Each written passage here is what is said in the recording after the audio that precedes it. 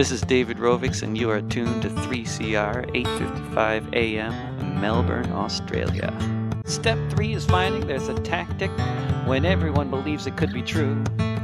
That if all the people work collectively, there just might be something we can do, and everything can change. Welcome to the Climate Action Radio Show, which can be heard on Community Radio at 3CR in Melbourne and Skid Row in Sydney.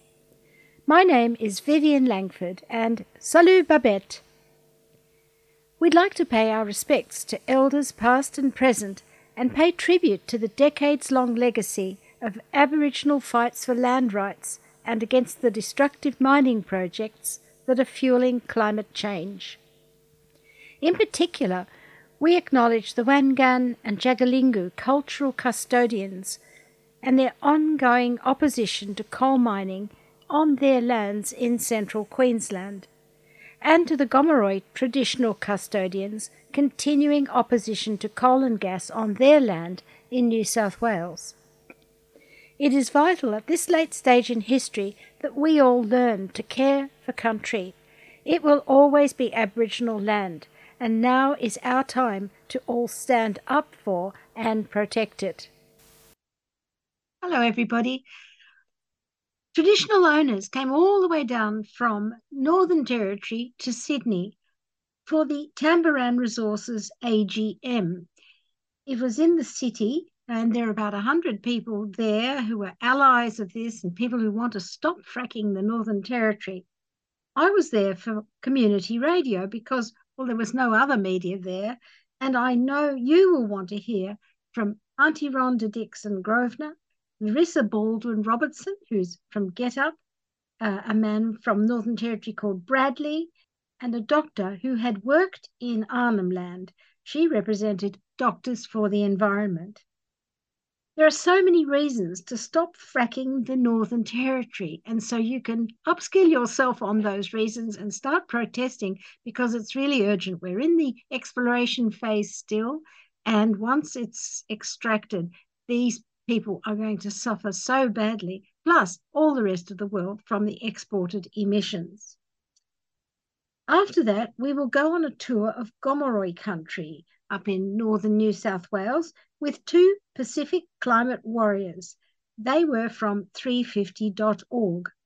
Their names are FijiJacybnta Fa'Amau and Gabriel Veigaunavinaka, who was in Fiji.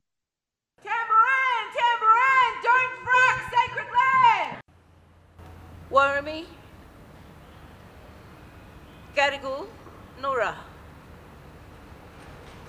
Warami, Mujis, welcome my friends to Gadigal land, Warrain. That's why I'm standing here today, to say no fracking, no mining, no more destroying Mother Earth and the beautiful waterways, because it poisons the waters and poisons the animals and the people, and it destroys sacred land. There's wars going on, and it's just disgusting. It's so sad. I can't watch it. I have to turn it off because people are destroying each other. They're destroying Mother Earth and all the waterways and the air. They're poisoning all the air. And when these bombs and the fracking and everything goes off, it's just in turmoil. Mother Earth is in turmoil. Everything is in turmoil. The animals. People are in turmoil. The world's going crazy. I'm in turmoil. The energy that is around today, I'm not feeling good. I'm not behaving properly the way I should. I'm not talking the way I should be talking. I'm out of control because the world is out of control. And I have to pull back and look at myself and remind myself of why I'm here on this earth, to look after Mother Earth, look after the animals, respect each other, not to destroy each other. We weren't put on this earth to destroy each other and to destroy Mother Earth. You know, we're here, we're saying no. Stop this greed, stop this destroying, and let's shake ourselves up and think about why we're here on this earth, to look after Mother Earth, look after the animals, look after each other. So I'm sorry that I'm telling you these things, but I've got to speak the truth, and I've got to let you know that I'm feeling it. I'm sure you are feeling it too. Thank you. Thanks,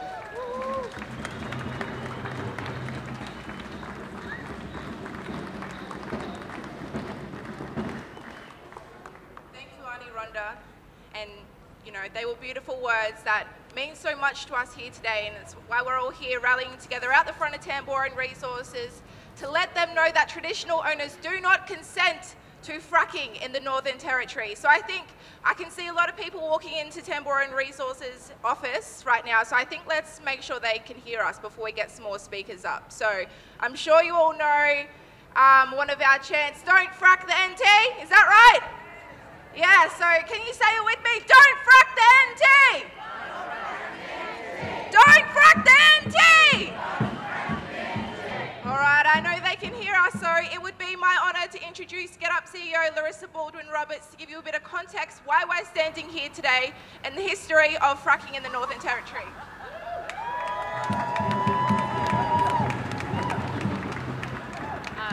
Jingle, everyone. Thank you for being here. Thank you, Aunty, for that welcome.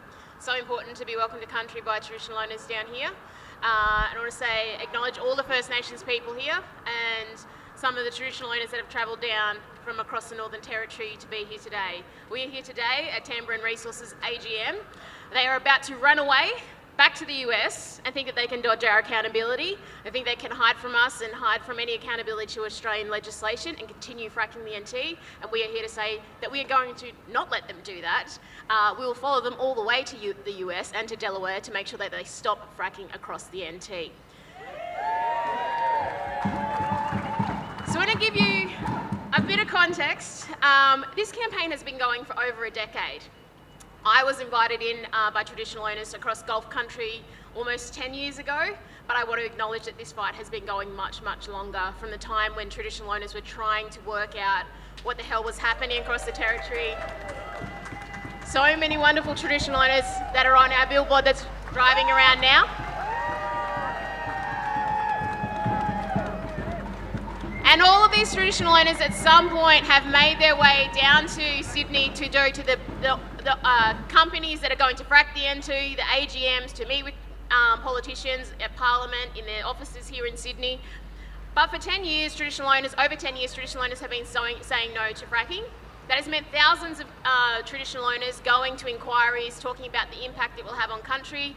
We've run massive campaigns to make sure that we looked at the protection of cultural heritage and water and actually what it would mean for community health across the territory. And absolutely communities, there was a fracking report that came down in 2016 that said overwhelmingly Aboriginal communities in the Northern Territory do not want fracking on their land.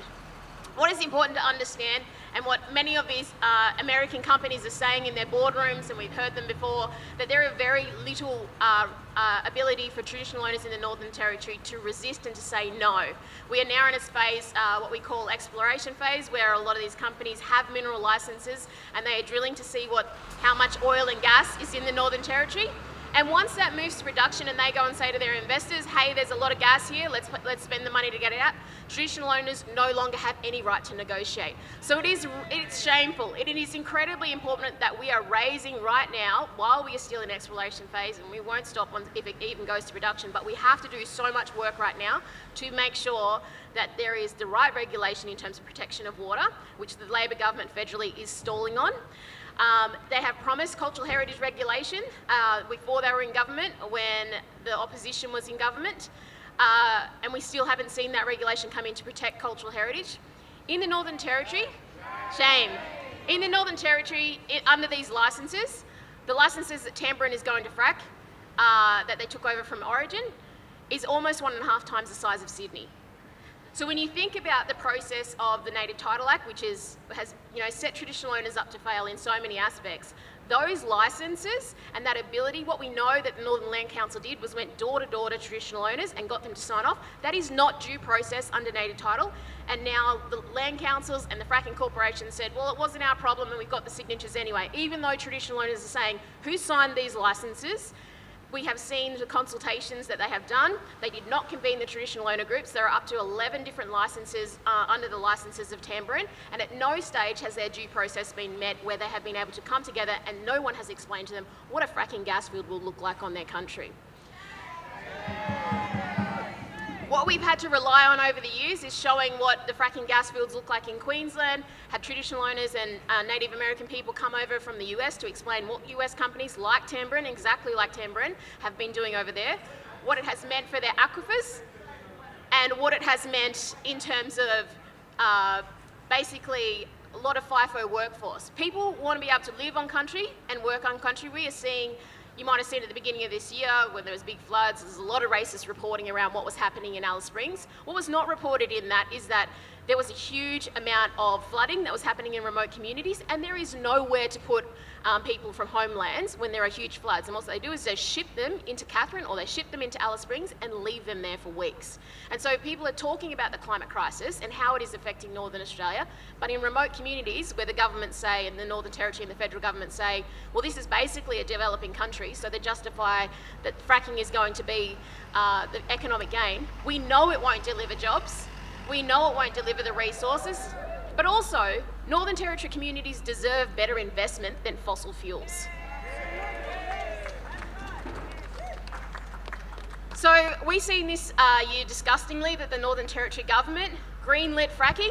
The regulations that they had promised communities for multiple years, nearly 5 years since the inquiry, have not been implemented. There have not been protections around water. They have not done the work around subterranean sacred sites and protecting them. They have not done the surface area mapping around what it means for cultural heritage, and they're steamrolling ahead anyways.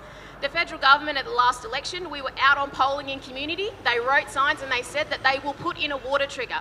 The water trigger exists in many places across Australia around coal and coal seam gas, but for shale gas, there is no water trigger to look at what this means for water. And we are talking about a destructive type of fracking where we dig underneath, drill underneath the aquifers. We have mega frackers up there that can drill in many kilometre radius at the same time, and there is no regulation, and we have never seen this infrastructure used in this country. So the Labor government everywhere is saying that the NT is a sacrifice zone. This gas, and if they find oil, is for an offshore market, so don't believe their lies that it's going to bring down the cost of living. And even if it was to bring down the cost of gas anywhere on the East Coast, it's not right to destroy Northern Territory communities to do that and their water.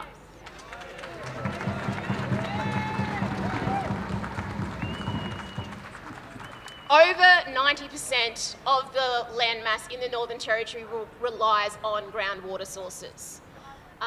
There have been significant promises to fix cultural heritage, to put the Water Trigger Act, in.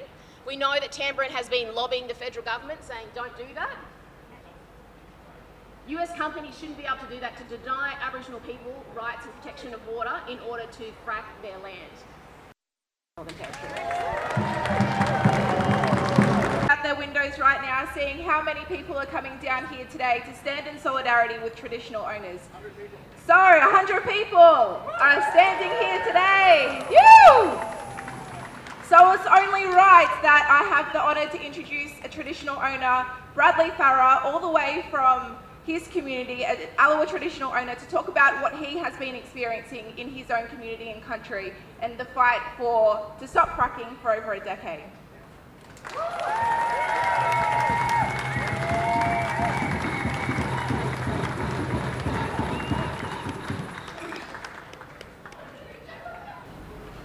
These miners are draining out of rivers.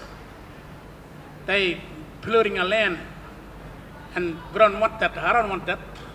I used to travel with my companion, but But my ancestors are with me here today. They came here with me, they traveled with me. My grandfather always followed my footsteps. It's my honor to be here representing my people back home. Because my people back home, they don't quite understand yet. Our water is a resource. It's not a resource, but it's my totem, my grandfather totem. And in our law, we're supposed to protect our water and our land, our plants, our animals. That's why our ancestors were fighting for the right thing. Where they want to dig, it's a sacred site. Most of the sacred sites are based on mining. And we don't want that to happen. I've been with Noralingi for a while, and I lost a good leader, and he's not here with me today. And so, if our water gets polluted, there will be no Roper River. Our river will be gone for good. There's nothing will be left for our kids, for my kids, and for their kids. And if the water gets polluted, everything dies. Without the water, we wouldn't exist. Water is life. And I'm a tribal man. I'm a leader as well. I'm a traditional leader. My people look up to me. And I'm not quite old, but I'm young. But things been handed over to me. So I'm pretty happy to be here today. I've traveled a long way, and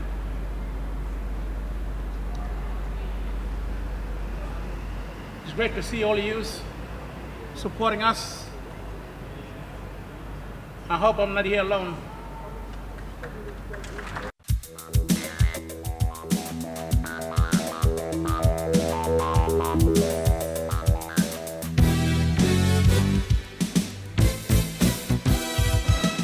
Hi, I'm Jeffrey. I'm Alphonse. I'm Erwin. And we are from the Voice of West Papua. Tuesday 6:30 until 7:30 p.m. News and music from West Papua.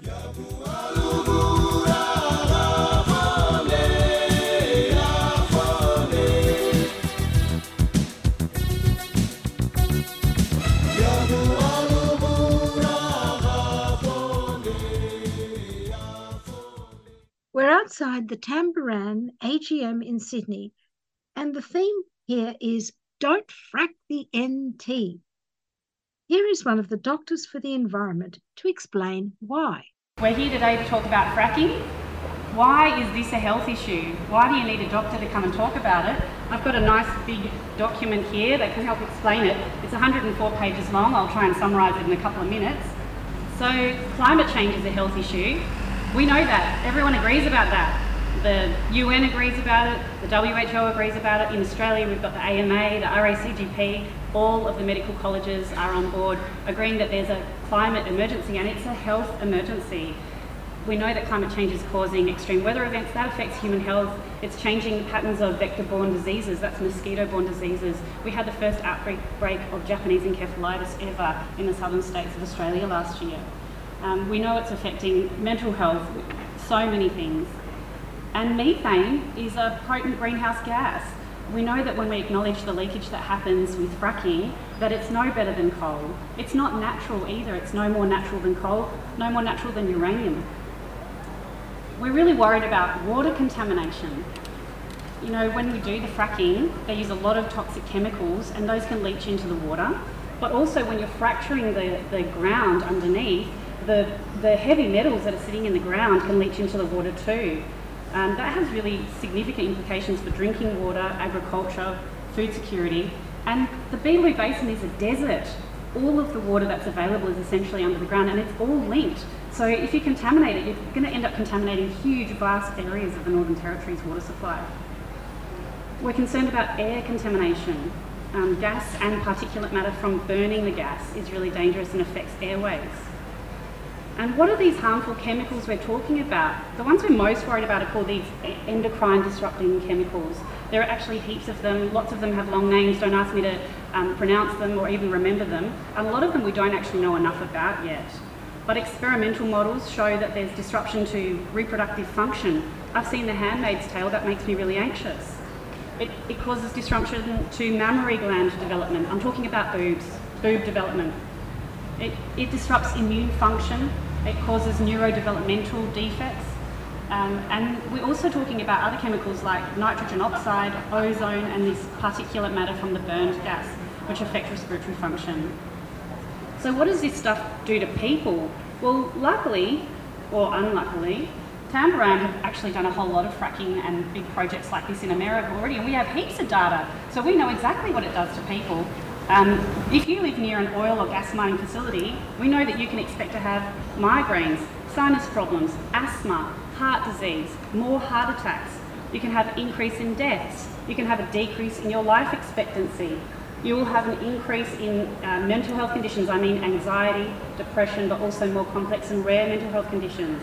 There's an increased incidence of sexually transmitted diseases in and around these mines. That's statistically significant. I wonder why that happens. Impacts on fetuses are pretty disturbing, including reduced birth weight of babies, increased miscarriages, birth defects, and I'm not just talking about missing a little finger, I'm talking about birth defects of the brain, the gut, the heart, and really horrifyingly, an increased risk of blood cancers, in particular acute lymphoblastic leukemia. That's a paediatric blood cancer, so it affects children. And it's worth noting at this point that Darwin doesn't actually have a paediatric oncology unit. So if your kid gets cancer in Darwin or in the Northern Territory, you actually have to go interstate to get that child treated. I would like to know whether Tamboran would like to sponsor a paediatric oncology unit for Darwin, given that they're likely to need one.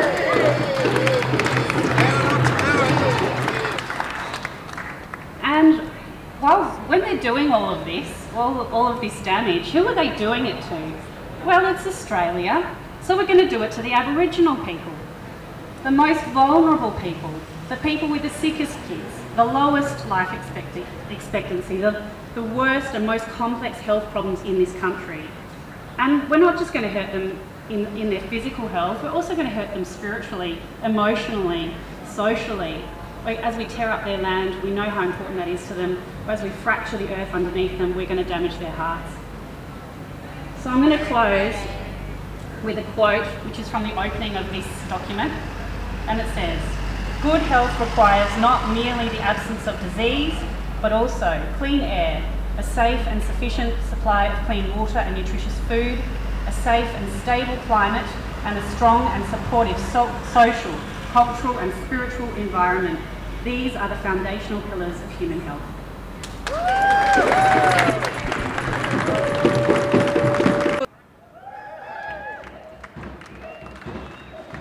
To solve a problem, the first step is to stop making it worse. And that's why right now, our movement is calling on the federal government to stop any new coal, gas and oil projects across the continent from going ahead, including in the Beetaloo. That means putting a stop to dangerous gas expansion, creating stronger environmental laws, including water triggers and the protection of water and cultural heritage in our laws and systems, and putting climate and communities ahead of corporate profits. That means no more handouts for big polluters in the gas industry like Tamboran to expand their toxic business model. Tamboran, Tamboran, don't frack sacred land! Now here's a song from Small Island, Big Song to get us into a Pacific Island frame of mind.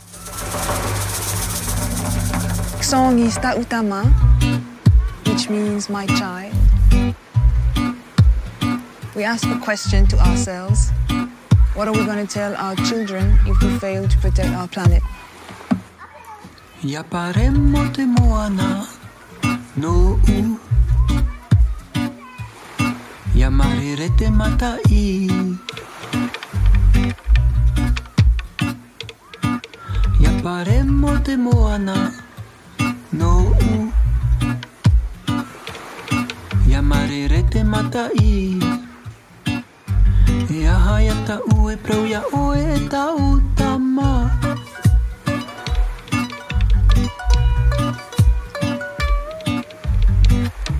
E mara mara ma ora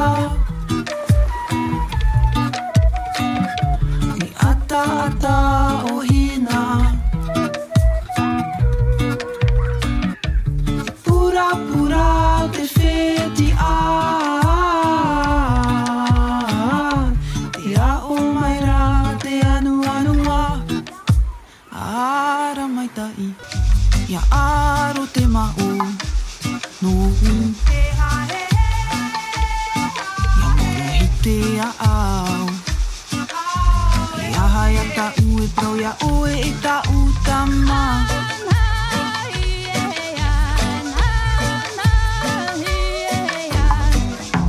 E mara mara ma ora. E ata o hina. E pura te feti a. Te a o maira te anua. Ara mai tai. I te ora. Ara mai tai. I te ora.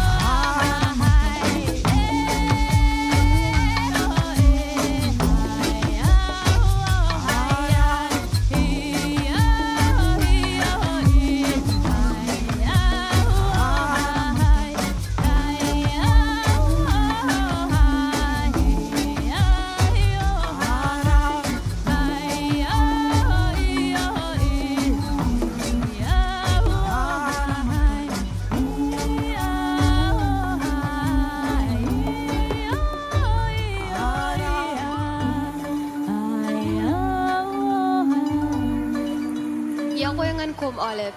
If this is a story about our islands, it is a story for the whole world.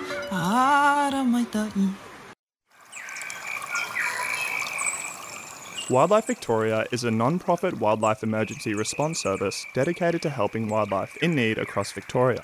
Our volunteers rescue and rehabilitate sick, injured and orphaned wildlife. If you see wildlife that may need our help, on the road, in your backyard or in the bush, please contact us immediately on 84007300.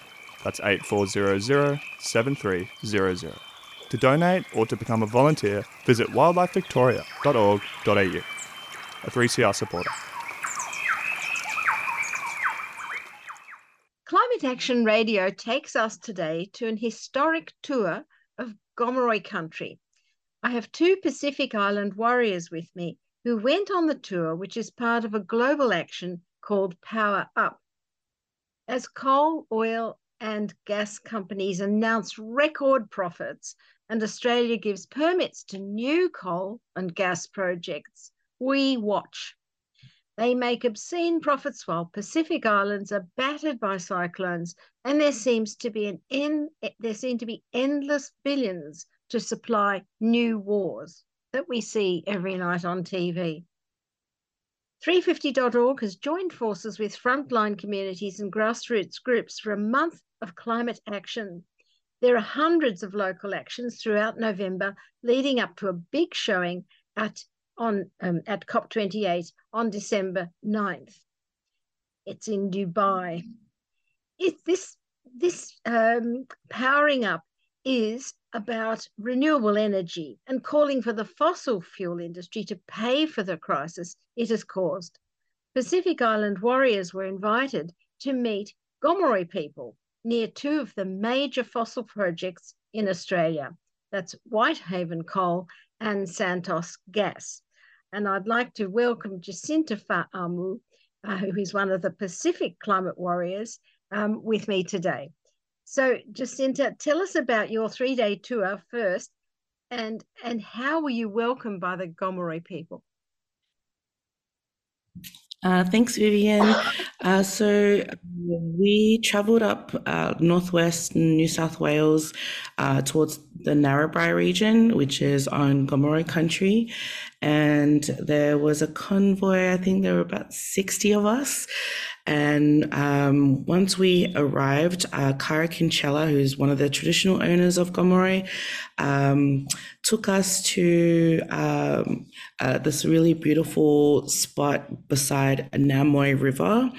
And they held space for us to do a welcome to country. So there was a smoke ceremony, but having a whole bunch of Pacific Islanders and a lot of other Indigenous groups. We celebrated our arrival with a lot of food and singing and dancing, which was really special.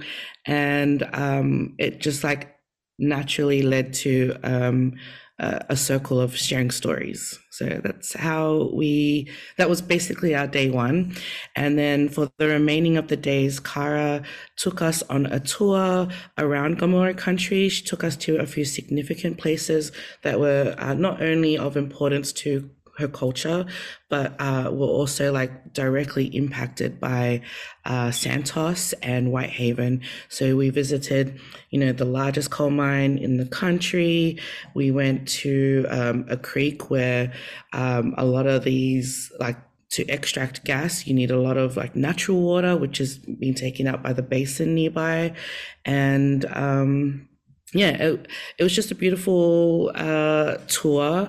We learned a lot about the land. You're in the middle of the country and you'd be at a place where they have their own sand, which was really interesting. But yeah, just a lot of like Namoi River, Karra explained to us that it means like the breast of a woman, because it's what gives life to the land. And we met a lot of Karra's family. Her children were there. So it did feel like just like a big family gathering, I guess. Yeah.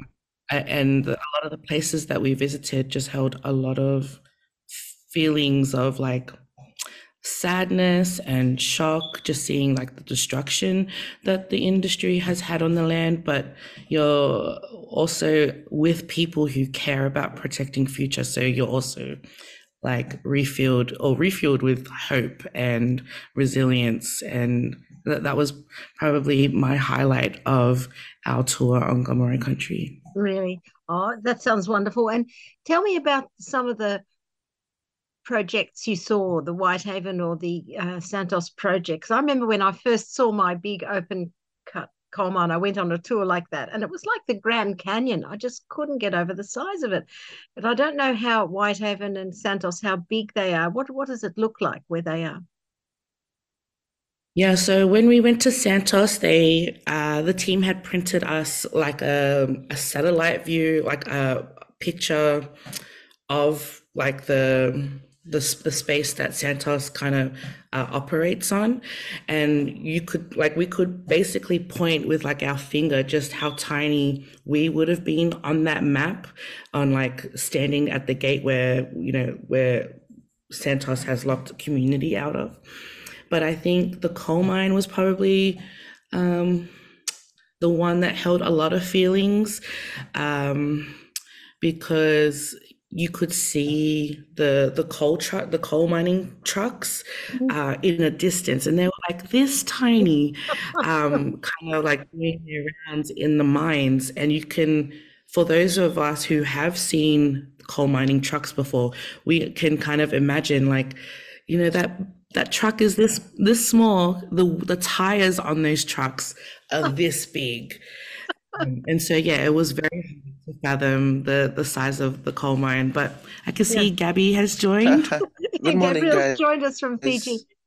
And just for listeners, Jacinta's making huge arm gestures. So she's saying this small like her son, and this big like her arms waving around in the air. So we can see very, very big and, huge.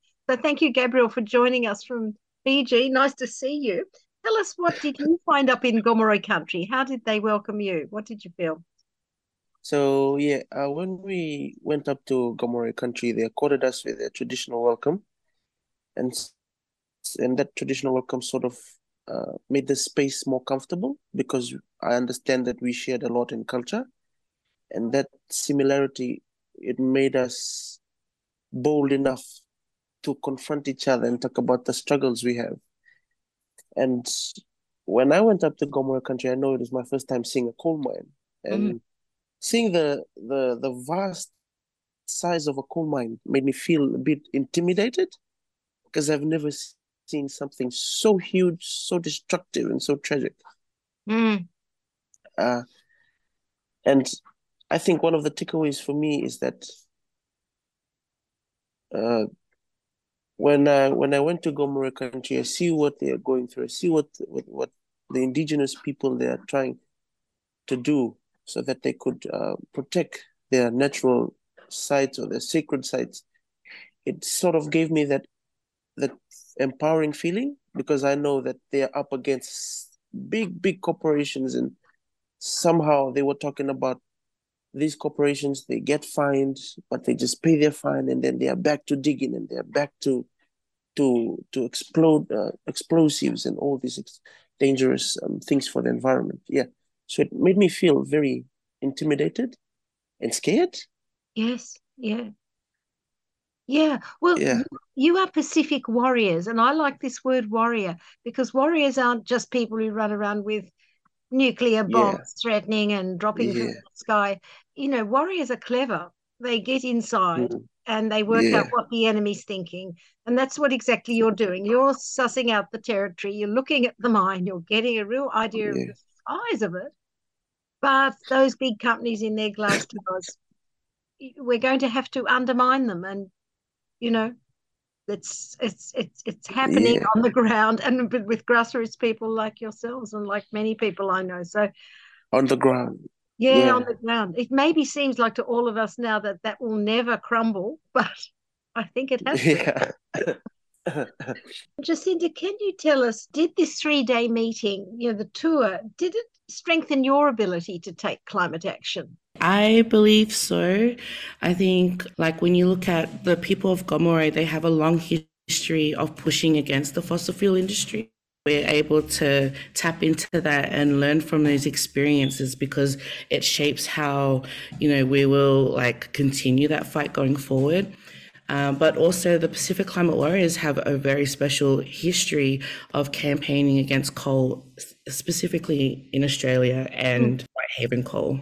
And so this action marked 9 years since the Pacific Climate Warriors led their canoe flotilla in Newcastle, which we know is one of the world's largest exporters of coal, where coal is operated from. And so to come back and visit these places, yes, you go through those feelings of despair and loss, but being amongst people who understand that connection to land and that commitment to fighting for our future, you know, showing up for each other and taking charge on the world that we want to see for ourselves, the world that we want to build for our communities. This trip on Gomeroi country definitely like strengthened that hope for me. But yeah, our gathering last week just really reinforced like our relationship with our Gomeroi people, with our allies in the movement, as well as like that hope for ourselves to continue this fight.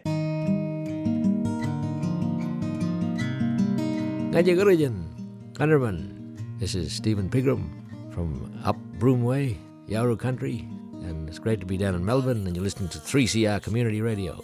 Been here for a long time.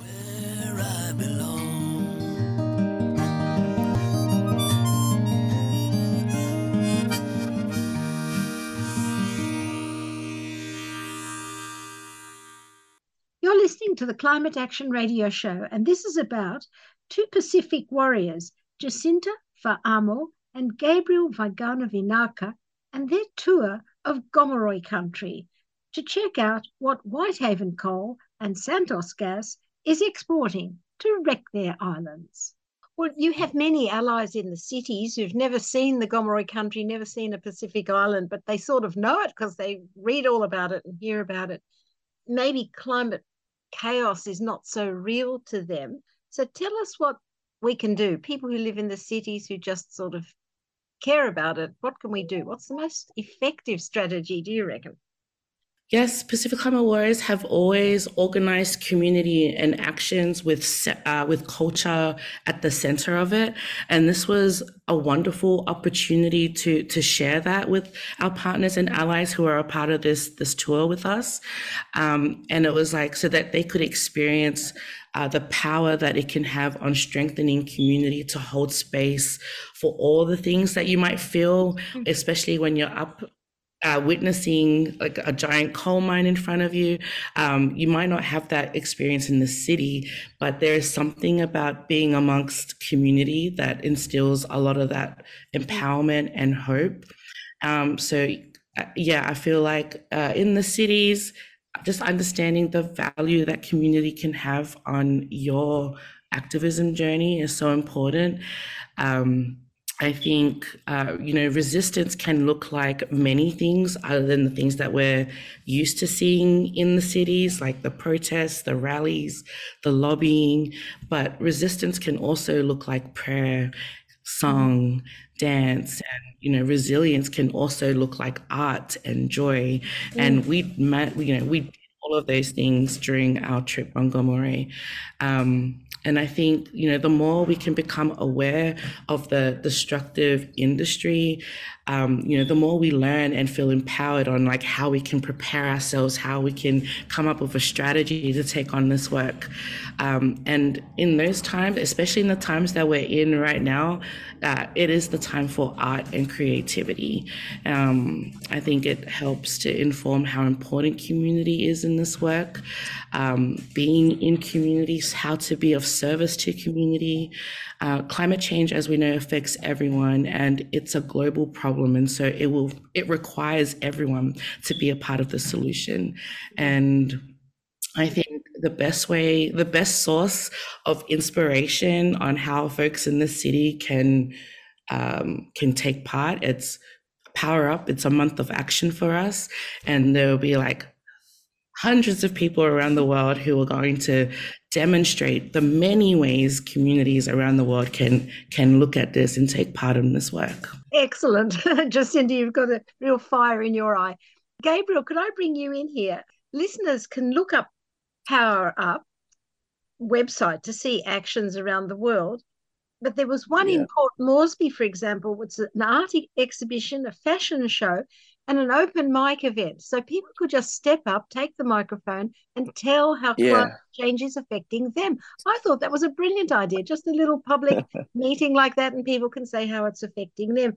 Now, I know both of you could tell us stories, graphic stories of what's happening in different parts of the Pacific. But can you tell us what people, for example, in Niue, in Fiji, in Solomon Islands, in New Caledonia, New Zealand, what are they doing and how are they attracting the media around this Power Up?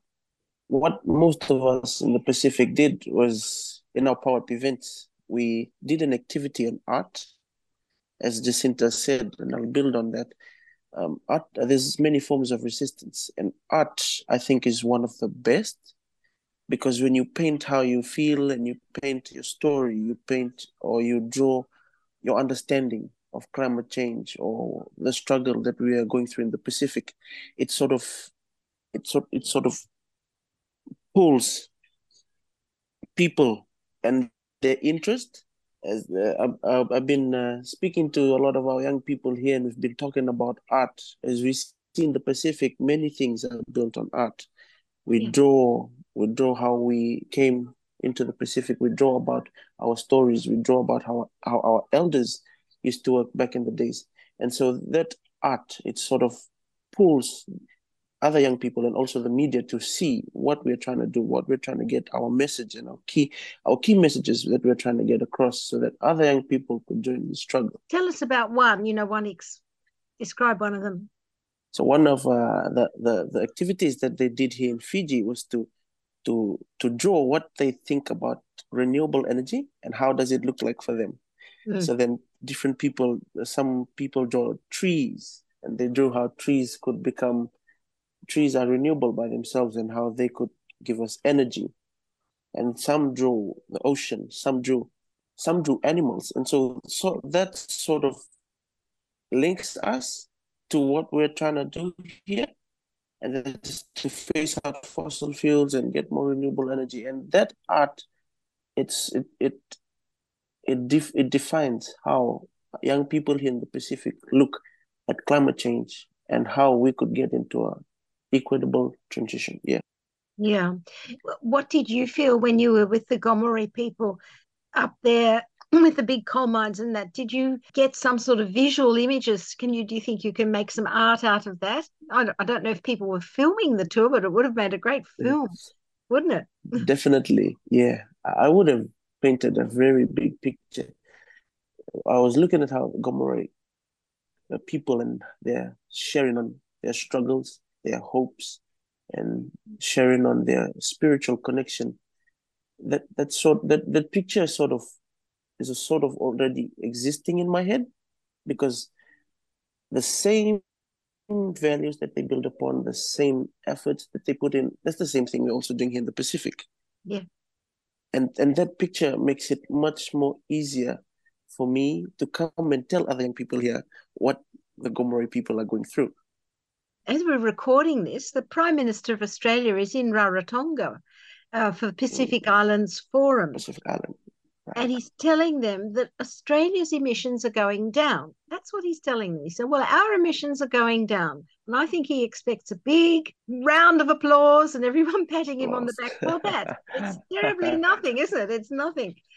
And I wonder, are your demands to the Australian government to make the fossil people pay, the exporters pay, and make the finance go to renewable energy much more powerfully, is this being expressed hard enough? I didn't read anything in the Pacific Island media about it. Australia is being confronted with, you should stop your exports.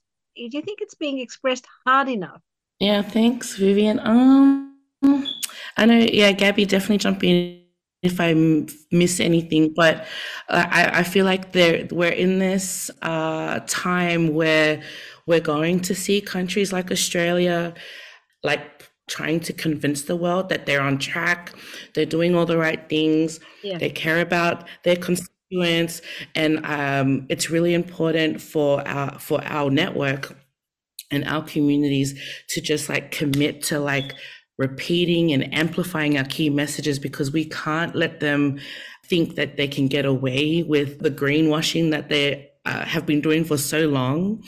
Yeah, you mentioned, like, are they going to pay for the destruction that they've contributed towards? Absolutely. Our key demands, there's only 3, and our third key demand specifically on pay up climate finance. The Pacific cannot be left behind in the renewable energy revolution. Those most responsible for this crisis must commit to funding the energy transition, not only for themselves, but for countries experiencing the worst impacts. We call on rich global north countries and, Australia as well, to commit to the finance needed to power up that transition, the just transition in the Pacific. So, while we don't want to have the same thing happen where they build a whole new infrastructure and there are those of us who get left behind because we can't afford it, we need to make sure that as we're transitioning to renewable energy, that we're bringing all of our communities from the ground up to be a part of that transition as well. And that costs money, and that's got to come from somewhere. And we all know where it needs to come from. So not getting caught up in the lies and the fake news that Australia wants to put out to the world. And we just got to stay on track and keep committing to our demands, make sure that they are heard loud and clear. But Gabby, was there, I'm not sure if I missed anything there. Maybe, Gabriel, could you tell us about the Fiji media and New Zealand media? How do they cover this? I think Fiji media does. When we think about the Fiji media, I wouldn't say they're biased, but they sort of are political, suits the agenda of those in power, and sometimes it necessarily does not put out the key messages that we're trying to say, and that is phase out fossil fuels. We don't want that. We want renewable energy. For the Pacific is small islands like Fiji, sometimes the media does not necessarily complement the messages that we're trying to get through. Yeah. And it sort of becomes hard for us here in Fiji. But nonetheless, we still try and commit, just like Jay said, we still try and commit, we still try and amplify the messages and key messages that we believe in, and the vision and the hope that we want to see our Pacific in the future. Yeah. Yeah. Where do you get good media that covers it how you want it? Like, is New Zealand Radio, are they helpful? Or I listen to New Zealand Radio, for example, because I can look at their podcasts, but where do you get good media that covers this climate story properly? Yeah, I feel at the time that we're in with what we're seeing around the world, it's hard. It's not hard, but we are very conscious that we're not trying to like compete with what everyone needs to be aware of right now. Obviously, there's something else happening, but with that, we have an opportunity where we can also demonstrate that, we stand in solidarity with communities currently affected by what's going on around the world, the ongoing violence. But, we also want a world that's built on peace, safety, sustainability for communities. And that's why we keep referring back to our key messages. And I think the media just needs to, it's tricky. I think media in New Zealand is very different to media in Australia, as we know. Our work is being shared across our region, and social media is also another big outlet for what's happening around the world, but also just being present in what's currently happening as well as another factor. But on another note entirely, I've been broadcasting about climate emergency for more than a decade, and all the brave people who are pushing back against the fossil fuel neoliberal society that's taking, well, in my opinion, they're taking us along a road to hell. And there are these exit points. We could take an exit ramp, but we just at the moment don't. And now we've got these large scale wars exploding that you're referring to, and people being pulverized, crushed. Nations are toying with nuclear weapons, suggesting they might use them, which you know all about in the Pacific where they were tested. So what does it mean to you to be a warrior and a climate warrior? Perhaps start with you, Gabriel. Yeah, to be a climate warrior, for me, it means to have hope, but also to have the strength to know that there are sometimes things we can control and things we can't. I personally believe that being a warrior is someone who leads followers and make followers leaders. And when we make followers leaders, we build them and we groom them to make them agents of change in this day and time. So when we're going up against climate change, we want agents of change. We want people who understand the struggle, and they'll put in their effort no matter what the cost. So that to me is a warrior, because warriors, no matter the challenge, they still continue, they still push through. They are resilient in many ways. Yeah. Jacinta? For me, I see being a warrior as someone who is to be of service to community, who ensures that community has everything they have and need to be able to do what they need to survive and thrive in the world that they want to see themselves in. And yeah, I feel like that can look like many things, just like making sure they have food, making sure they have access to information and resources. Just someone who knows what to do in the moment of need and can jump in and help get things done. Yeah, I love that. That's sort of what I think, someone who knows what to do.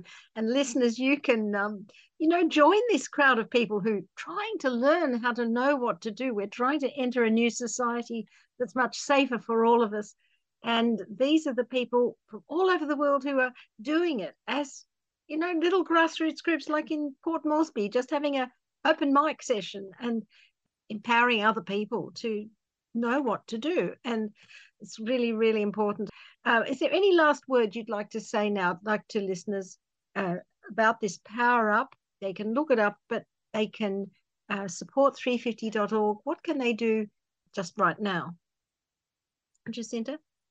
Yeah, definitely jump online, check out. It could be an action near you.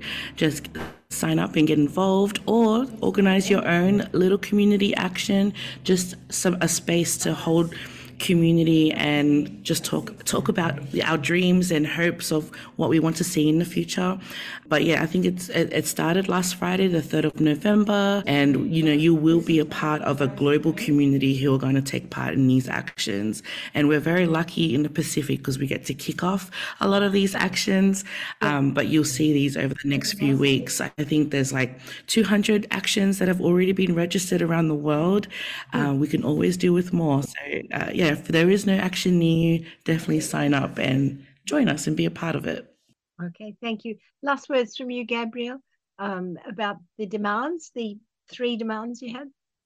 I think the only thing I would want to say is that we will push through, and these 3 months are the key messages that we want to put out there to other young people, and it's the vision and the hope we have for the Pacific to thrive in a world without climate change, without the deadly impacts of coal production and gas production. Yeah.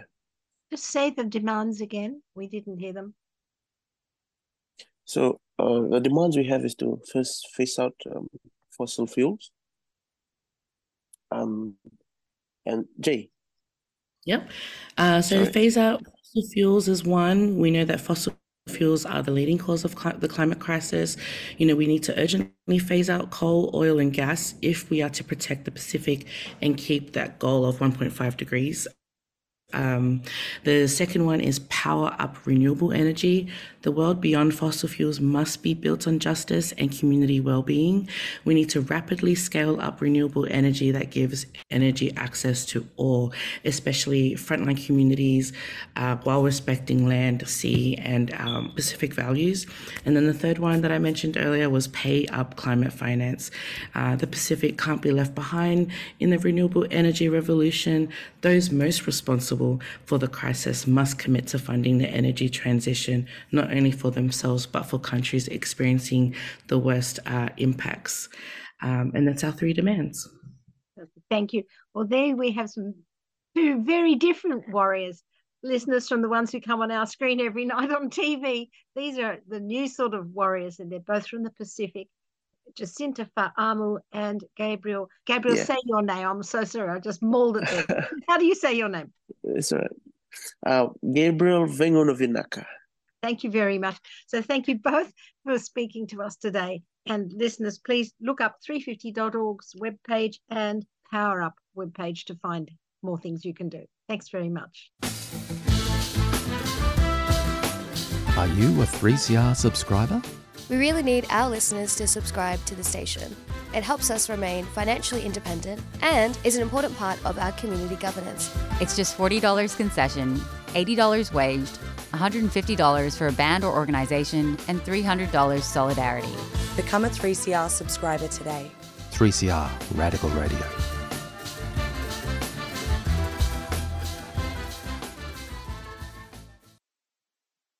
Thank you for tuning into the Climate Action Radio Show. My aim is to showcase the trends and what is happening among people committed to take climate action. Today, you heard traditional owners from the Northern Territory and their city allies who have campaigned for 10 years with Get Up, among other groups, to stop fracking for gas and oil in the Northern Territory. Thanks to Bradley, Aunty Rhonda, Larissa, and the Doctor for the Environment. Thanks also to 350.org and the Pacific Climate Warriors, who toured the Gomeroi lands in northern New South Wales to see just how Whitehaven Coal and Santos gas are working to extract and pipe and export climate chaos. Thank you to Gabriel Veigaunavinaka in Fiji and Jacybnta Fa'Amau for reporting to us and expressing their ideals so humanely. The music tonight was from Small Island Big Sound. My name is Vivien Langford. Goodbye and good luck. This is coal. Don't be afraid. Don't be scared. It's coal. It's coal. It's coal. Tune in every Monday at 5 p.m. to hear the Climate Action Radio Show. power in relationships washes over you in this extraordinary collaboration between Forest Collective and BK Opera. The Sea plays from the 7th until the 10th of December at Abbotsford Convent. Tickets available from forestcollective.com.au. Forest Collective is a 3CR supporter.